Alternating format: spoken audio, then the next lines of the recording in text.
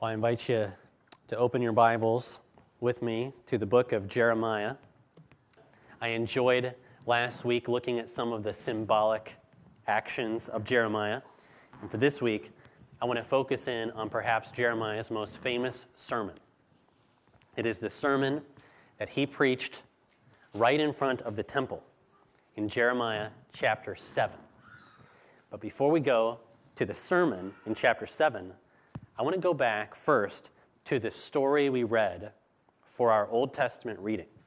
That was from Jeremiah chapter 26. And see if you can remember. Do you remember where that story took place? Jeremiah chapter 26, I read it just a few minutes ago. Do you remember where the story happened? It took place at the entrance to the temple, just like the story in Jeremiah chapter 7. And I want to share something that I think is pretty interesting. And this is that Jeremiah 7 and Jeremiah 26 are the same event. Okay? They are both about Jeremiah's sermon at the temple. And we're going to see more of this as we go on today. But I just wanted to be clear that chapter 7 and chapter 26 are describing the same day, the same sermon, the same event. The difference is that in Jeremiah 7, it's mostly about the sermon that he preached. But in Jeremiah chapter 26, it's mostly the story of what they did with the sermon that he preached. And if you can remember back a couple months ago, I actually said that this is kind of how the book of Jeremiah unfolds. The first part of the book is mostly the sermons. And the second half of the book is mostly the stories. And that's what you see with this. Jeremiah 7 is mostly about the sermon that he preached right in front of the temple. And Jeremiah 26 tells you the story of what happened that day. So let's start with some of the story. So go back to Jeremiah 26 and look at verse 1. It says, "In the beginning of the reign of Jehoiakim, the son of Josiah, king of Judah." And now, let's just review. That guy, Jehoiakim, is the first significant king after his dad, Josiah. Okay? But this guy is nothing like his dad. Okay? This guy, Jehoiakim, completely and immediately turned away from the God that his father loved. So this is a turning point in Jeremiah's life and in the life of the nation. So look at verse 1 again. "In the beginning of the reign of Jehoiakim," this bad king, the son of Josiah, king of Judah, "this word came from the Lord. Thus says the Lord," this is to Jeremiah, "go stand in the court of the Lord's house and speak to all the cities of Judah that come to worship in the house of the Lord, all the words that I command you to speak to them. Do not hold back a word.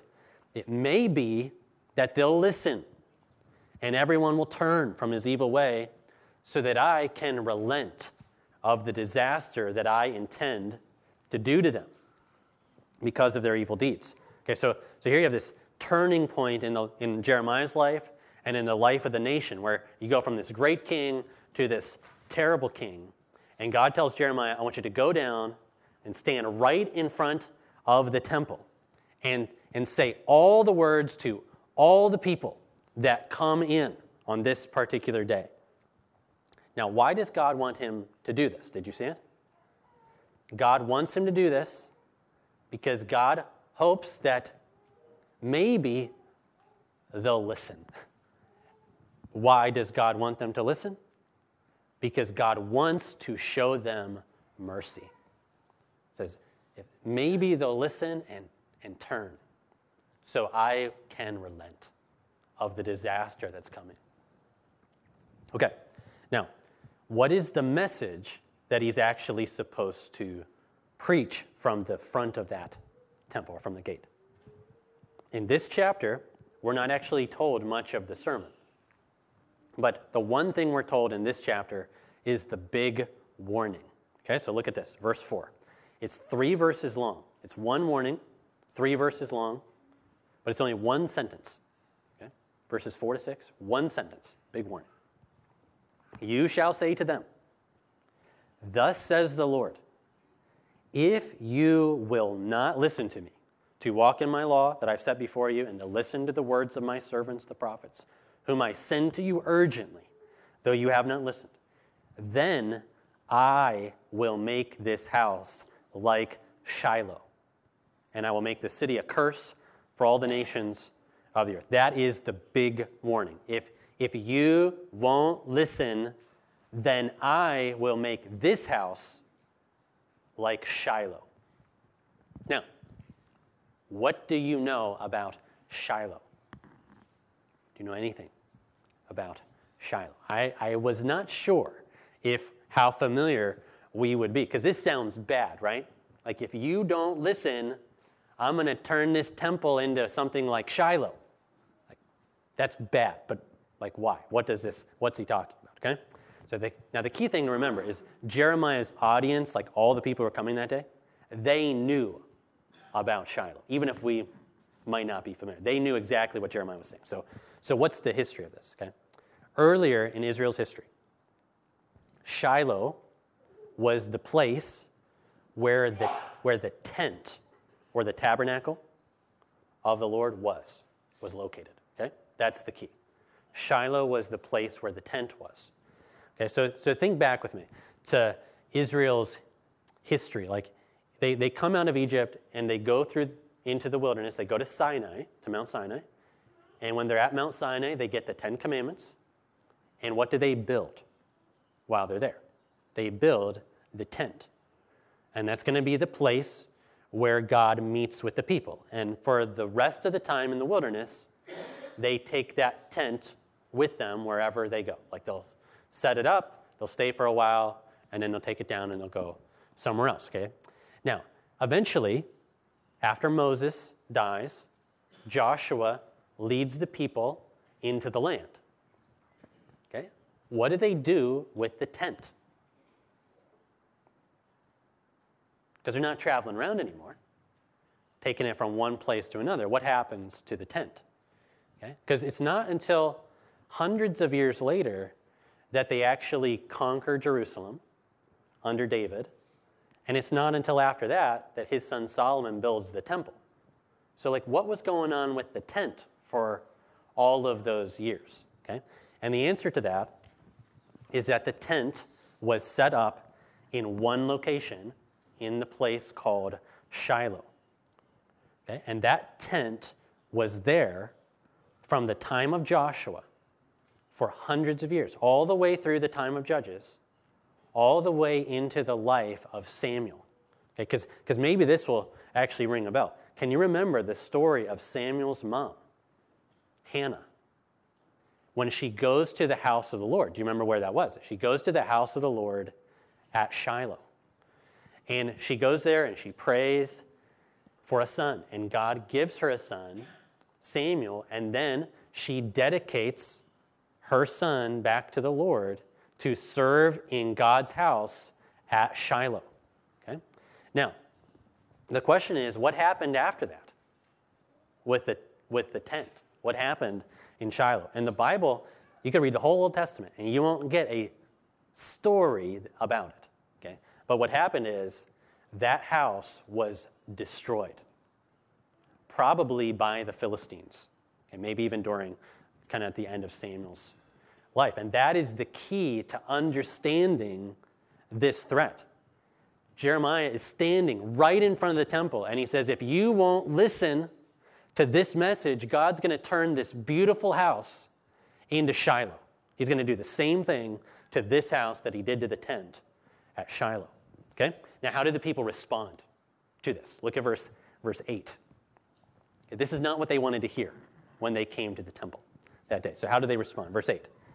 And when Jeremiah had finished speaking all that the Lord had commanded him to speak to all the people, then the priest and the prophets and all the people laid hold of him, saying, you shall die. Okay? Can you imagine a response like that to a sermon? That would be a rough concluding thing. They have people gather around me and grab a hold of me, say, you will die for what you said. Okay. Now, let's leave the story where it is, okay? And I want to go back and I want to hear more of the sermon, because this story didn't really tell us much of the sermon. If you want to know what he actually preached, you got to go back to Jeremiah chapter 7, okay? So let's go to Jeremiah chapter 7 and look at verse 1. Same day, same event. Jeremiah 7, verse 1. The word that came to Jeremiah from the Lord. Stand in the gate of the Lord's house and proclaim there this word and say, hear the word of the Lord, all you men of Judah who enter these gates to worship the Lord. Okay, you see? It starts the same way as Jeremiah 26, but this time you're going to hear the sermon. And the heart of the sermon is the next two verses, verses 3 and 4. Verse 3, thus says the Lord of hosts, the God of Israel, amend your ways and your deeds, and I will let you dwell in this place. That's the first theme, and the second theme is verse 4. Do not trust in these deceptive words. This is the temple of the Lord, the temple of the Lord, the temple of the Lord. That's the second theme, okay? First theme, verse 3, amend your ways. In other words, repent, and God will allow you to stay. There is real hope offered, but only through real repentance. Now you might say, what do they need to repent of? Look at verse 5. Okay. Look at verse 5. For if you truly amend your ways and your deeds, like what are their bad stuff they're doing? If you truly execute justice with one another, if you do not oppress the sojourner, the fatherless, or the widow, or shed innocent blood in this place, and if you do not go after other gods to your own harm, then I will let you dwell in this place, in the land I gave of old to your fathers forever. Now, sadly, that is what you find in a society that does not fear God. What do you find? If you look at that text, you find injustice, oppression, murder, and idolatry in basically any society where there's no fear of God, no honor of his word. Those are the things, the kinds of things you'll find. And in this chapter, what's even more sad is that this is the story even among God's own people. God had called them to be different than this. He called them to be just toward each other, like to do right to one another, to fulfill their promises to God and to each other, to carry out their duties in the community. Instead, God's own people have been unjust. God told them, you will show compassion to the strangers and to your orphans and to your widows. But instead of doing that, God's own people oppressed the needy and took advantage of the vulnerable.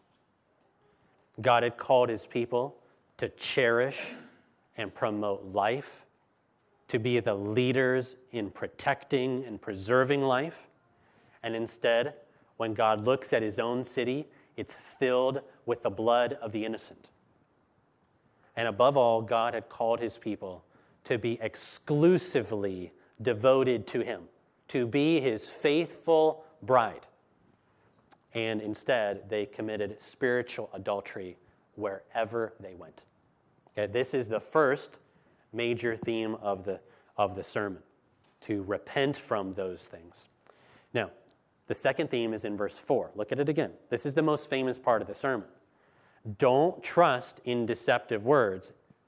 This is the temple of the Lord, the temple of the Lord, the temple of the Lord. Now, what does that mean? Don't trust in those deceptive words.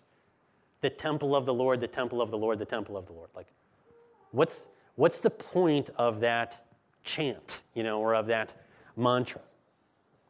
I think you might have an idea already, but the text gives us some insight too. So look down at verse 8, where he comes back to that. Behold, you trust in deceptive words to no avail.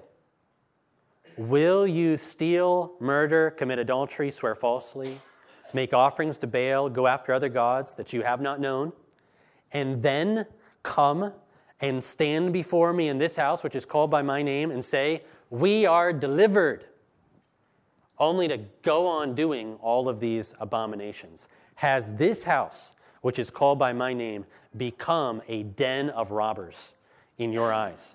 Behold, I myself have seen it, declares the Lord. Can you sense what's going on? What are the deceptive words that the people are trusting? Why do they keep saying again and again, the temple of the Lord, the temple of the Lord, the temple of the Lord? As I've been thinking about it, I think there are probably, you could summarize it as two big lies that the people have believed about the temple. And both of these lies have continued to be believed in similar ways for a long time.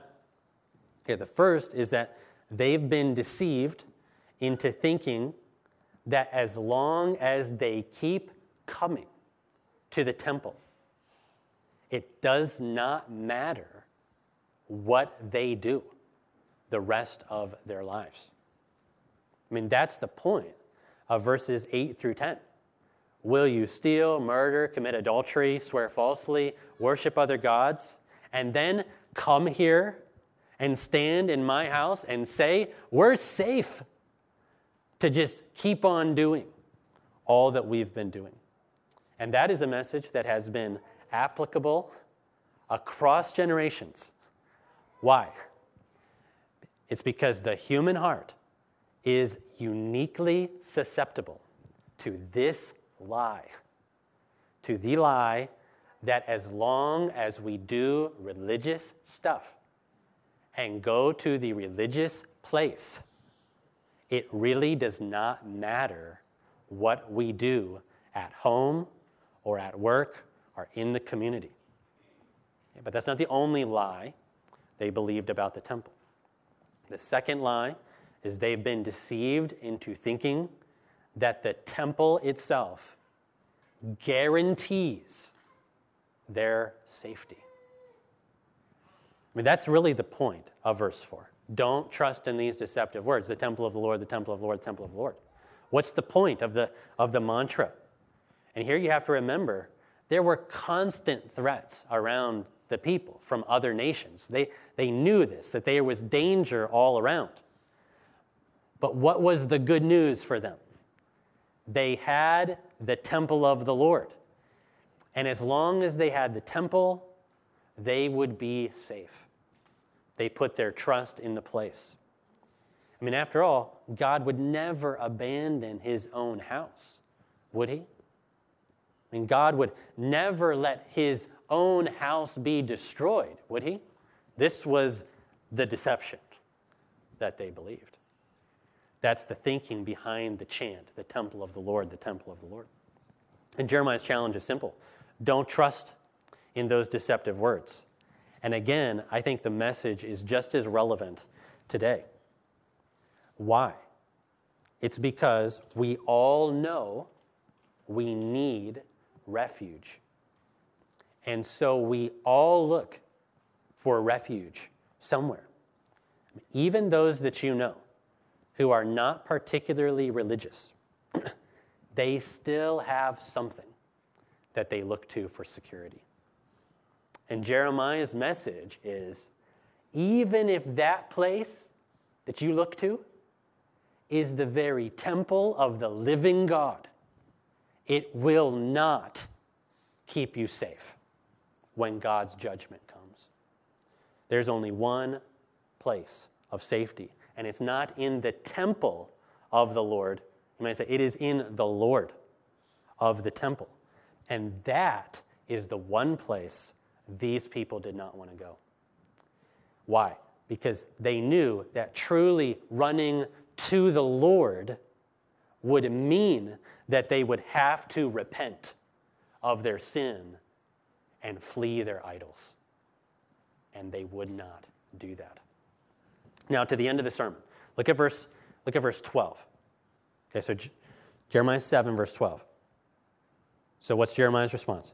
Go now to my place that was in Shiloh, where I made my name dwell at first, and look at what I did to it because of the evil of my people Israel. And now, because you've done all these things, declares the Lord, and when I spoke to you persistently, you didn't listen. When I called you, you didn't answer. Therefore, I will do to the house that's called by my name and in which you trust, and to the place I gave to you and to your fathers, I will do what I did to Shiloh. I will cast you out of my sight. That God is not bound to the temple in Jerusalem. And what God's message is, all you have to do is remember Shiloh. Look at what I did there. I will do it again. Solomon's temple will fall. Now, this is the end of the sermon. What happened after the sermon? For that, where do you have to go? You go back to Jeremiah chapter 26. What did the people do with the sermon? Okay, look back at chapter 26. You might remember, their first response is, you will what? Die. Okay? So, did they kill him? Is that what happened? Okay, let's go back and see how the story ends. Okay, so Jeremiah chapter 26, we'll pick up at the end of verse 8. 3 words. You shall die. But it goes on, right? Why have you prophesied in the name of the Lord, saying, this house shall be like Shiloh, this city shall be desolate without inhabitant? And all the people gathered around Jeremiah in the house of the Lord. Can you imagine Jeremiah? I mean, you feel the rage in the crowd. And they are now surrounding him in the temple with thoughts of murder in their hearts. Now skip down to verse 11. This is chapter 26, verse 11. Then the priests and the prophets said to the officials and all the people, this man deserves the sentence of death because he's prophesied against this city, as you've heard with your own ears. Now, what does Jeremiah do?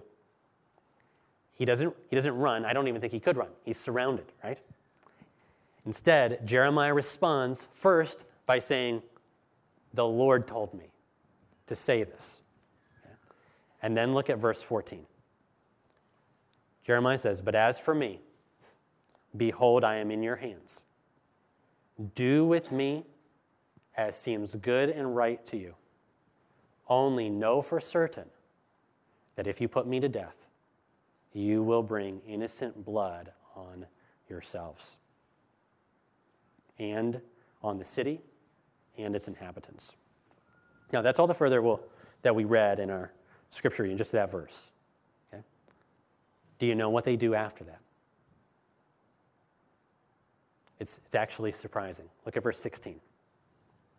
Then the officials and all the people said to the priests and the prophets, this man does not deserve the sentence of death because he has spoken to us in the name of the Lord. Now, this doesn't mean that they actually repent and start to listen to Jeremiah in general, but it does mean they at least listened to that one thing he just said. When he says, you'll be bringing innocent blood on yourselves, they shockingly listen, and they don't kill him. His life is spared. And this reminds me of God's promise to Jeremiah at the beginning of the book. They will fight against you, but they will not prevail over you, because I am with you to save you. Now, as we step back from the temple sermon, I just want to do 2 things. I want to try to connect what you saw to Jesus. And I think maybe you've already started to think about this.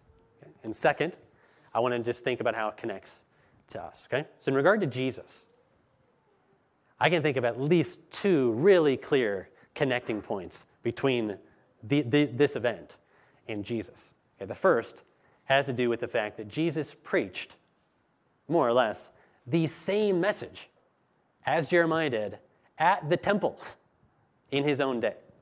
Okay, in our New Testament reading today, we saw what Jesus did at the temple. Okay? What was going on in the second temple in Jesus' day was the same kind of stuff that was going on in the first temple. And Jesus went in and he cleansed the temple. Remember that he goes in and he drives out the people who were taking advantage of the poor. He goes in and he drives out those who were turning the temple into a place of trade.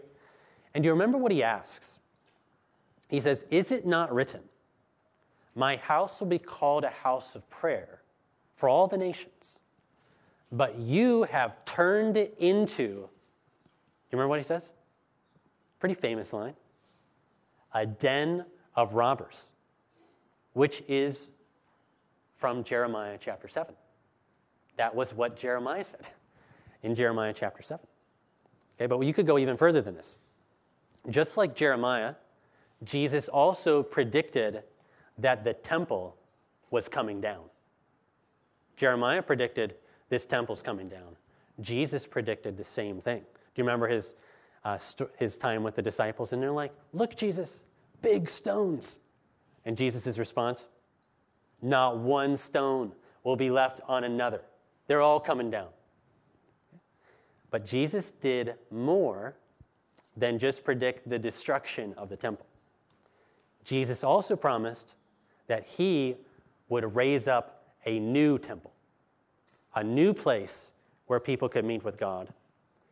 And he would raise up a temple not built with human hands, a temple that would never be destroyed. What temple was he talking about? He was talking about the temple of his own body, which was cast down at the cross to death, but was raised up on the third day, never to die again. It's in Christ, in his body, the new temple, that God now meets with us, and this temple will never be destroyed. Now, the second connecting point, I think, has to do with the warning that Jeremiah gave to the people. Do you remember it? He says, "If you kill me, you can do what you want to me, but know this, if you kill me, you'll be bringing innocent blood on yourselves." Do you hear any stories of Jesus like that? Because you think of when Jesus stood before Pilate at the trial. Do you remember what happened? When Pilate saw that he was getting nowhere with the people, and then they were going to start a riot, what does Pilate do? Do you remember this? Can you picture it? Pilate takes some water, and he washes his hands in front of the crowd that wants to kill Jesus. And what does he say? "I am innocent of this man's blood." And do you remember how the people responded that day? Because Pilate was basically saying the same thing Jeremiah said. Look, I don't want anything to do with this. If you do this, he says, you do what you want. But he basically is telling them what? If you do it, if you kill that innocent, you will be bringing his blood on your head. And what did the people say that day? All the people answered, "His blood be on us and on our children."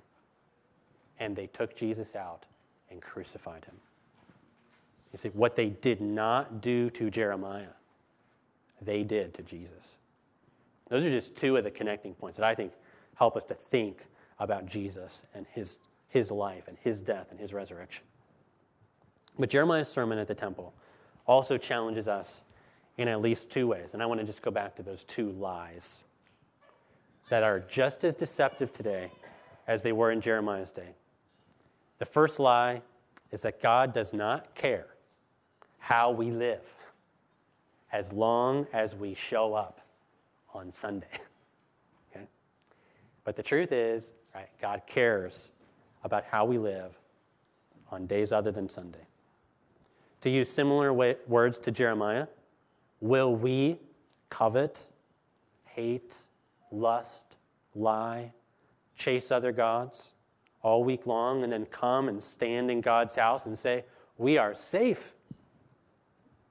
Jeremiah's sermon calls us still today to flee that kind of hypocrisy and to pursue honesty and integrity.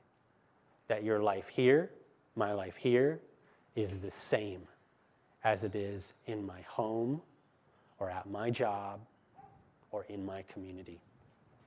And where we've fallen, his sermon calls us to truly repent and to know that God will relent. He will forgive.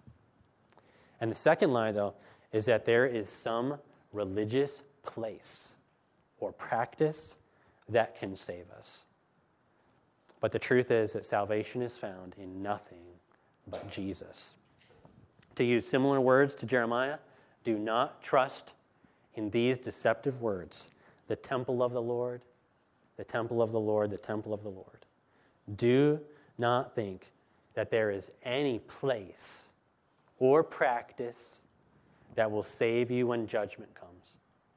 The only safe place to hide when that day comes is in Jesus, the one who already bore God's judgment and came out on the other side victorious.